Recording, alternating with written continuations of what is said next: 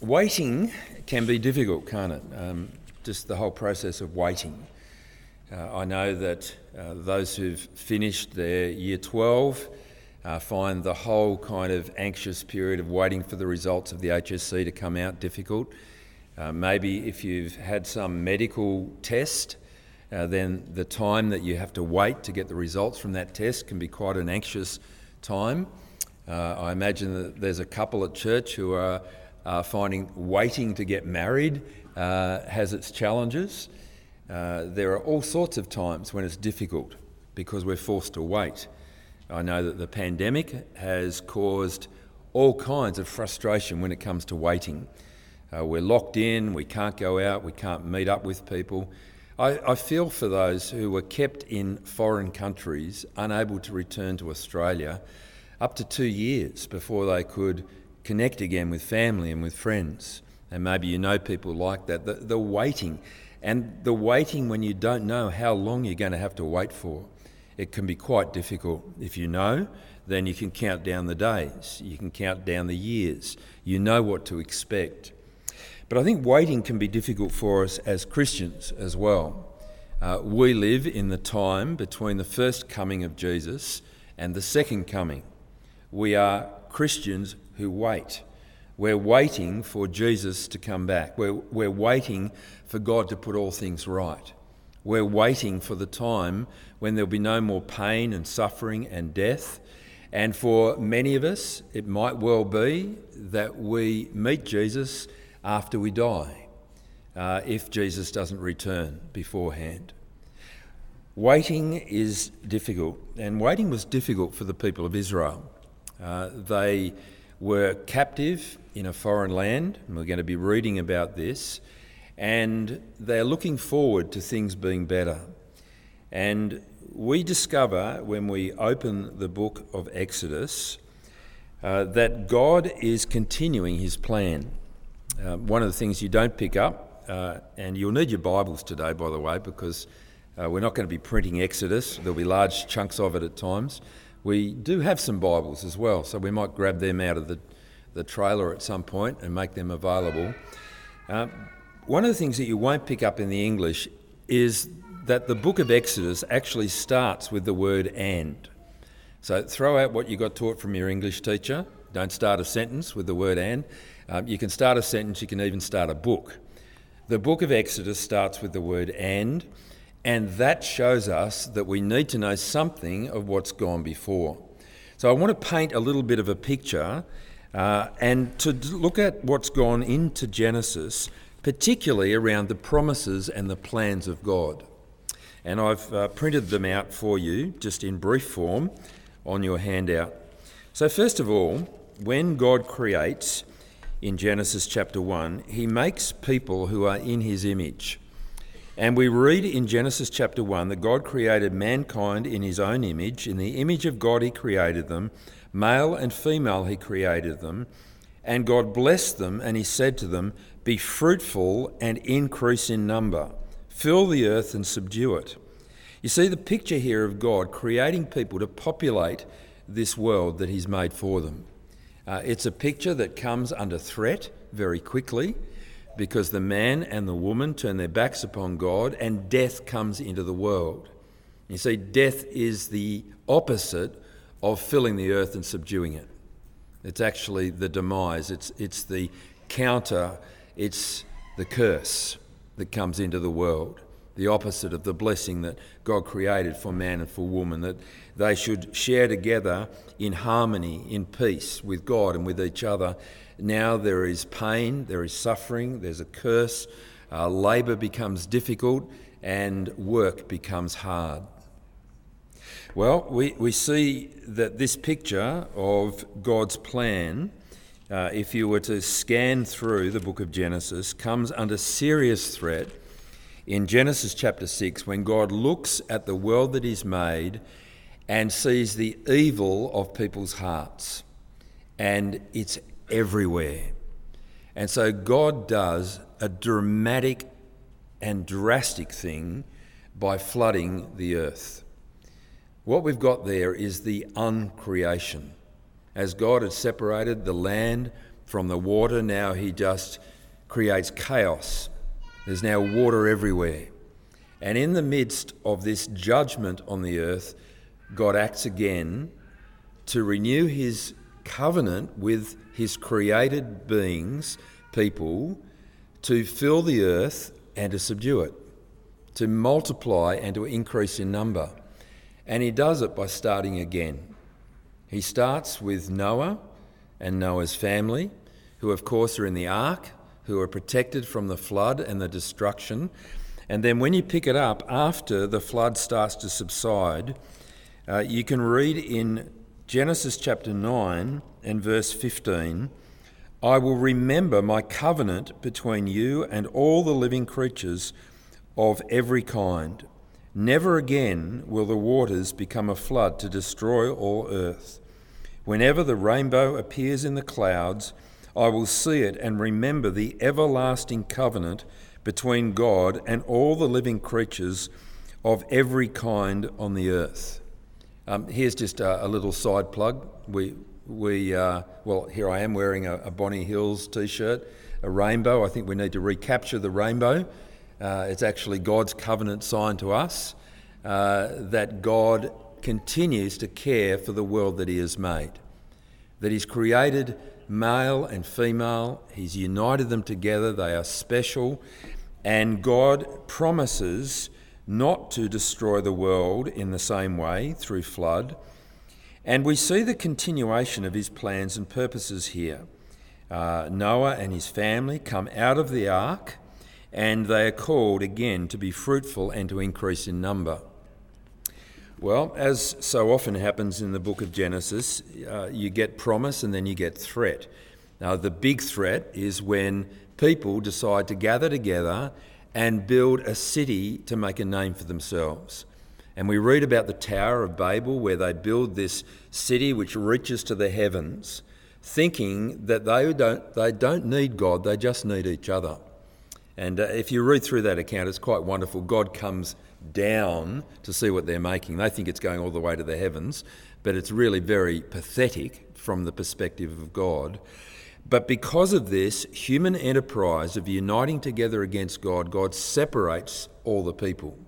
He scatters them and he confuses them by giving people different languages.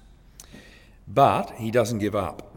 And so in Genesis chapter 12, the action starts to focus on one man and then his family tree. So in Genesis chapter 12, verse 1, the Lord has said to Abram, "Go from your country, your people, and your father's household to the land that I will show you. I will make you into a great nation, and I will bless you. I will make your name great, and you will be a blessing. I will bless those who bless you, and whoever curses you I will curse, and all the peoples on earth will be blessed through you." Friends, if you're not familiar with this passage, then this is one of the foundation pieces of the Bible. This is the promise on which the rest of the Old Testament stands. And you'll find it picked up in the New Testament as well. And we'll build on it as we keep working our way through. But God makes a distinctive promise to Abram, who becomes Abraham. A promise to give him a land, a special place, the promised land. He promises to make him into a great nation while he and his wife are quite elderly and don't have any children. And he promises to bless the whole world through Abram. Now, you can read the challenges of this and so on, but keep that in mind. God promises a land, he promises a great nation, and he promises great blessing to all peoples on earth. Fast forward to Genesis chapter 15, and we'll pick it up in verses 5 and 6. God takes Abram outside and says, "Look up at the sky and count the stars, if indeed you can count them." And then he said to him, "So shall your offspring be." Abraham believed the Lord, and he credited it to him as righteousness. Now again, at this time, no kids. Well, no kids according to the promise that God has made, that there will be a kid, that there will be a great nation. So God is telling Abram to trust him because he's going to keep his promise, even though he doesn't have yet an heir to the promise. He's told to look up at the sky and see that I'm going to bless you with a great nation as big as the stars are in the sky. It's an extraordinary promise. Hold on to that. And then we work our way through Genesis. You get to read about Abraham and his family. You get to read about Isaac and his family. You get to read about Jacob and his 12 sons. And particularly the last 13 chapters of Genesis are focused on one son who was, well, a little bit of a pain in the backside, Joseph. He had dreams, and the dreams annoyed his brothers. And so they fake his death. They tell the father that he's been killed.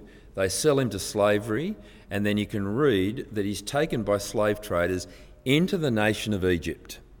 Now, this is a major turning point. See, what's going on is the people have gone into the promised land, Canaan, and then there's one particular son in the line of the promise who's taken out as a slave into Egypt. Now, it's quite an important piece. There's 13 chapters that talk about this. Joseph is sold into slavery in Egypt. Now, God, in his purposes, by the end of the book of Genesis, there's a famine in Israel, and Joseph in Egypt is able to manage the famine for the Egyptians by storing up food so that they are able to provide not only for their own country but for foreigners who come in. And what we see is that Joseph's brothers go across to Egypt for help. They take their father, Jacob, across as well. And at the end of the book of Genesis, you've now got Joseph and his brothers and their families in Egypt. And Joseph says in Genesis chapter 50, what you meant for harm, talking to his brothers, God meant for good and the saving of many lives. So Joseph becomes a saviour figure in the book of Genesis. Now, of course, Joseph dies. And before Joseph dies, he tells his brothers that when they leave Egypt in the future, the instruction is that they are to take his bones back into the promised land. So all this is a long introduction, isn't it? We're now at the beginning of Exodus. So this is how Exodus starts. I'll just quickly recap a few things. These are the names of the sons of Israel who went to Egypt with Jacob, and he goes through the brothers' names. And the descendants of Jacob numbered 70 in all. Joseph was already in Egypt. So when Joseph and his brothers and their families go in, there's 70 of them. Now Joseph and all the brothers and all that generation died. Verse 7, but the Israelites were exceedingly fruitful.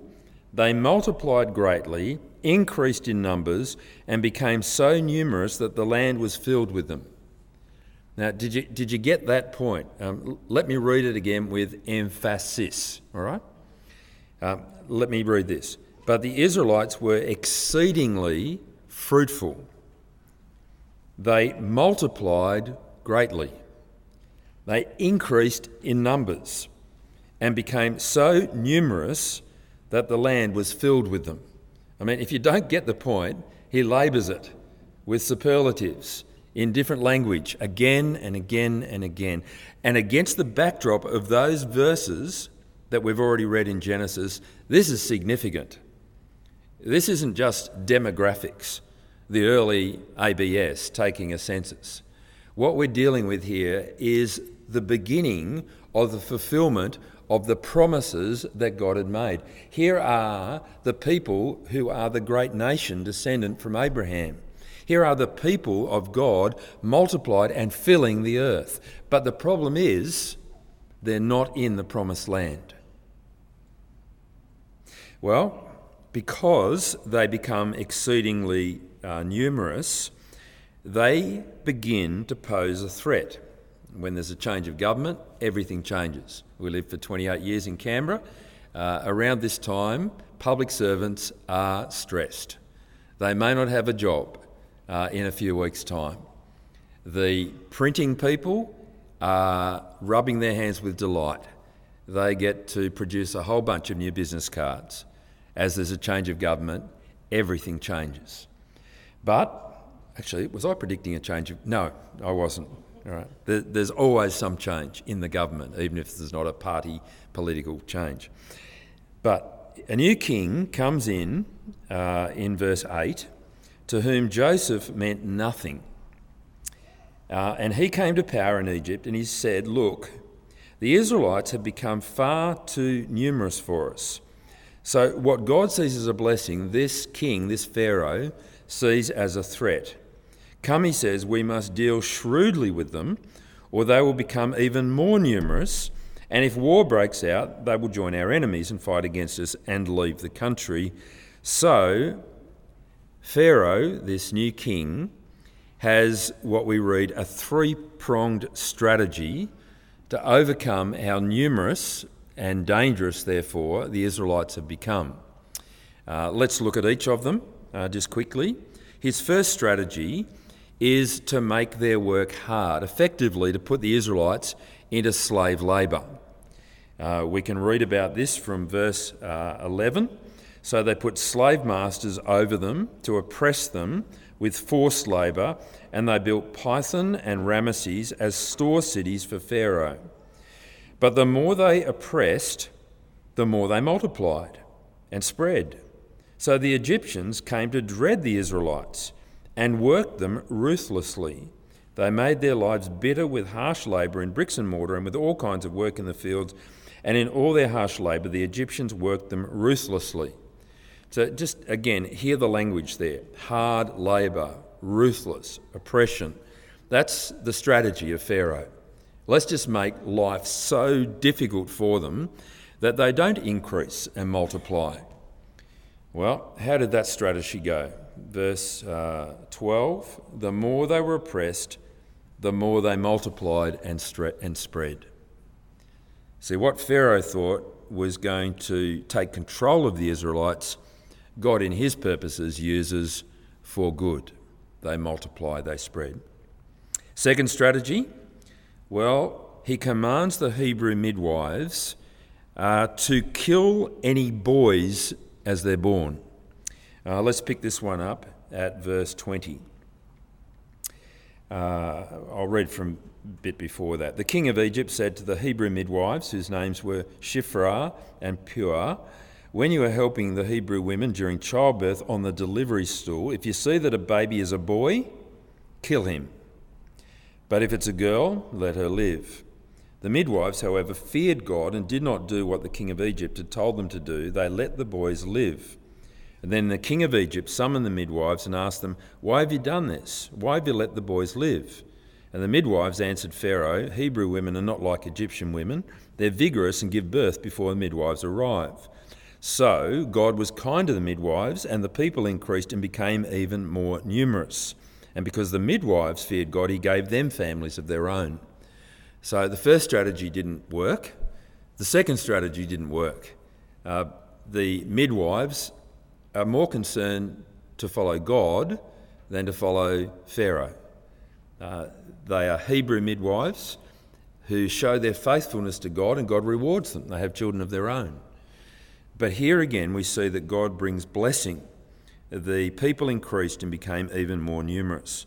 And so then there's a third strategy, which is, I guess, a little bit further on. So if the midwives don't get there in time and the kids are born, and you are having equal numbers of boys and girls that are born, then what's the next strategy? Well, look at what he says there in verse, chapter 2, verse 1.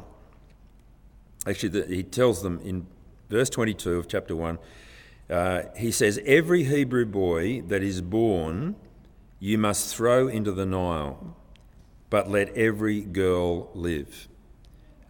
So this is a widespread command. Last one was to the 2 Hebrew midwives. This one's to everybody.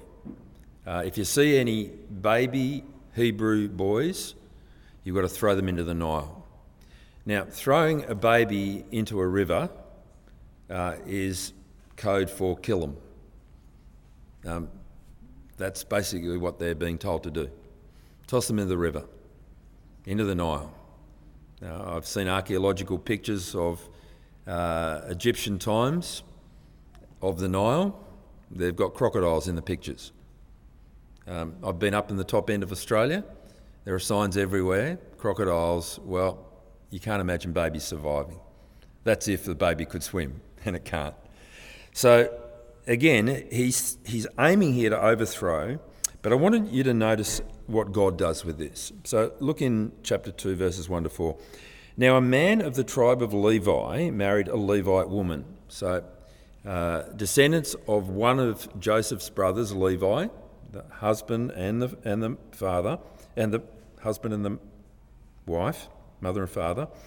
And she became pregnant, gave birth to a son, and when she saw that he was a fine child, or a beautiful baby, she hid him for 3 months.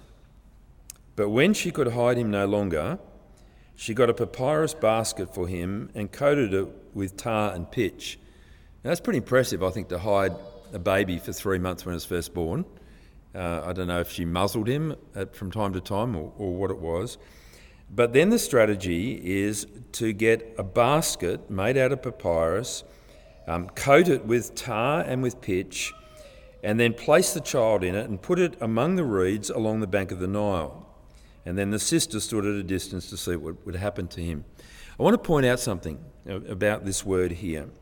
When she could hide him no longer, she got a papyrus basket. If you've got your Bible open there, it's probably got a footnote.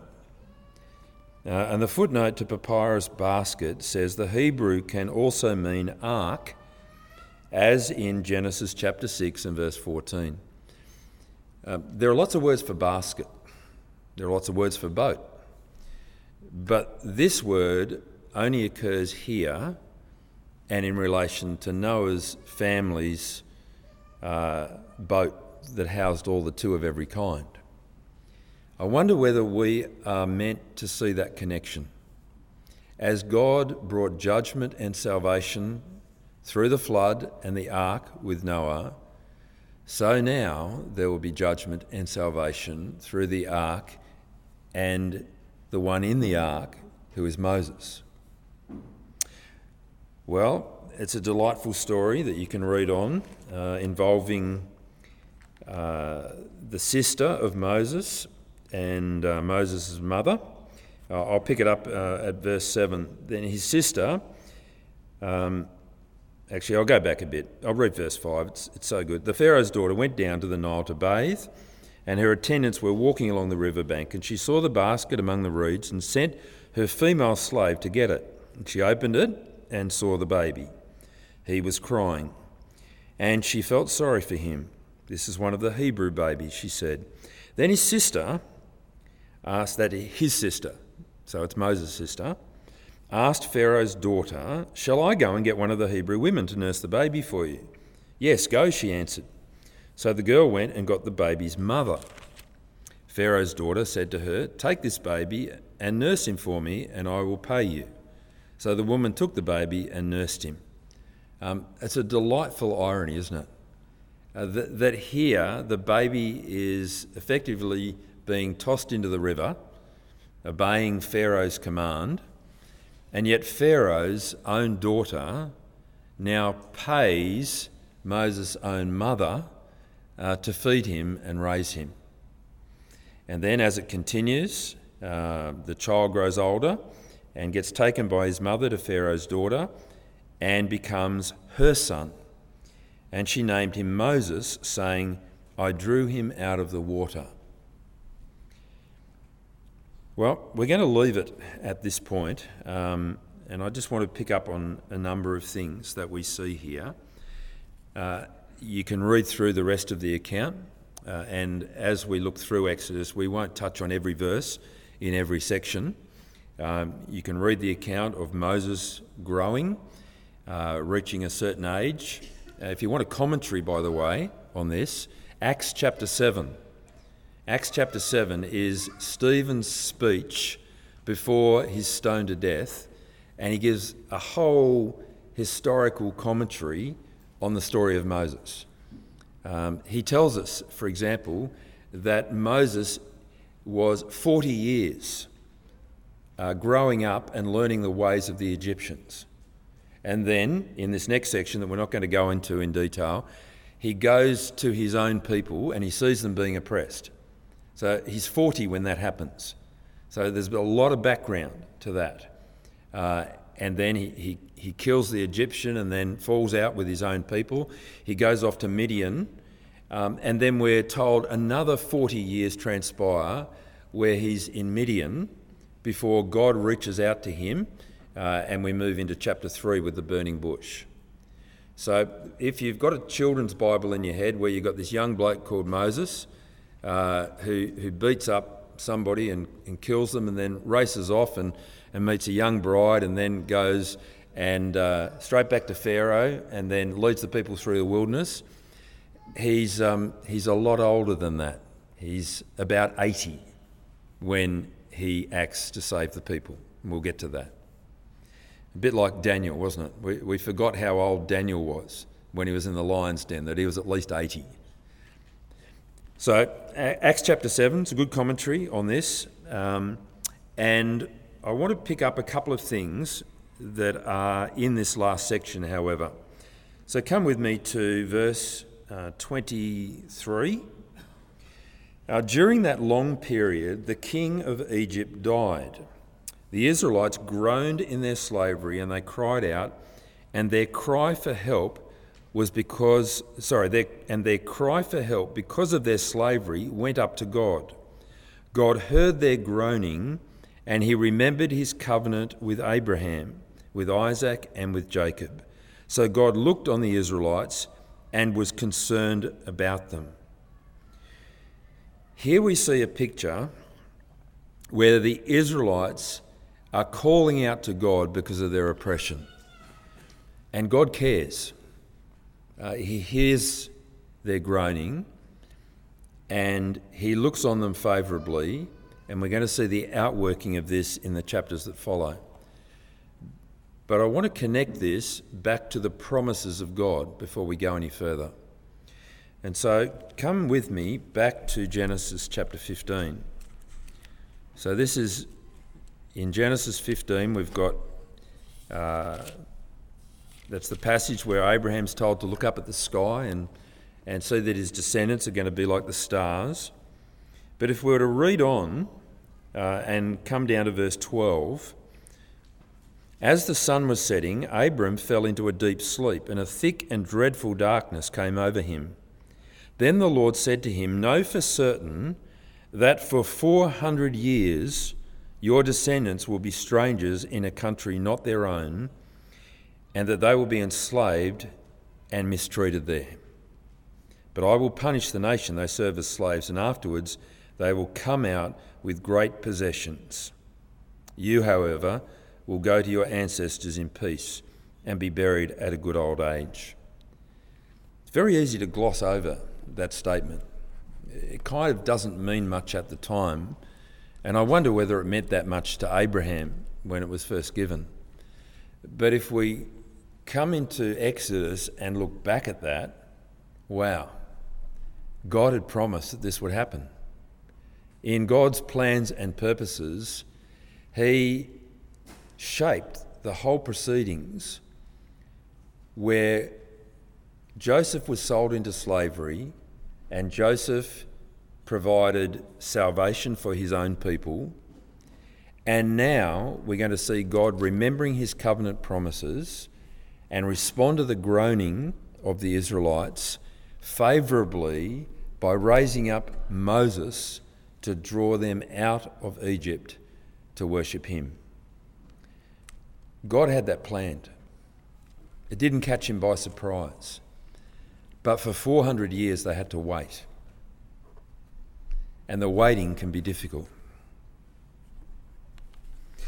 Well, let me point to some lessons I think that we can take from this. The first is this, that God always keeps his promises. If you read the Bible, particularly the Old Testament at this point, if you read the Bible, seeing the promises that God has made and looking to find answers to those promises, you will on every occasion. God always keeps his promises.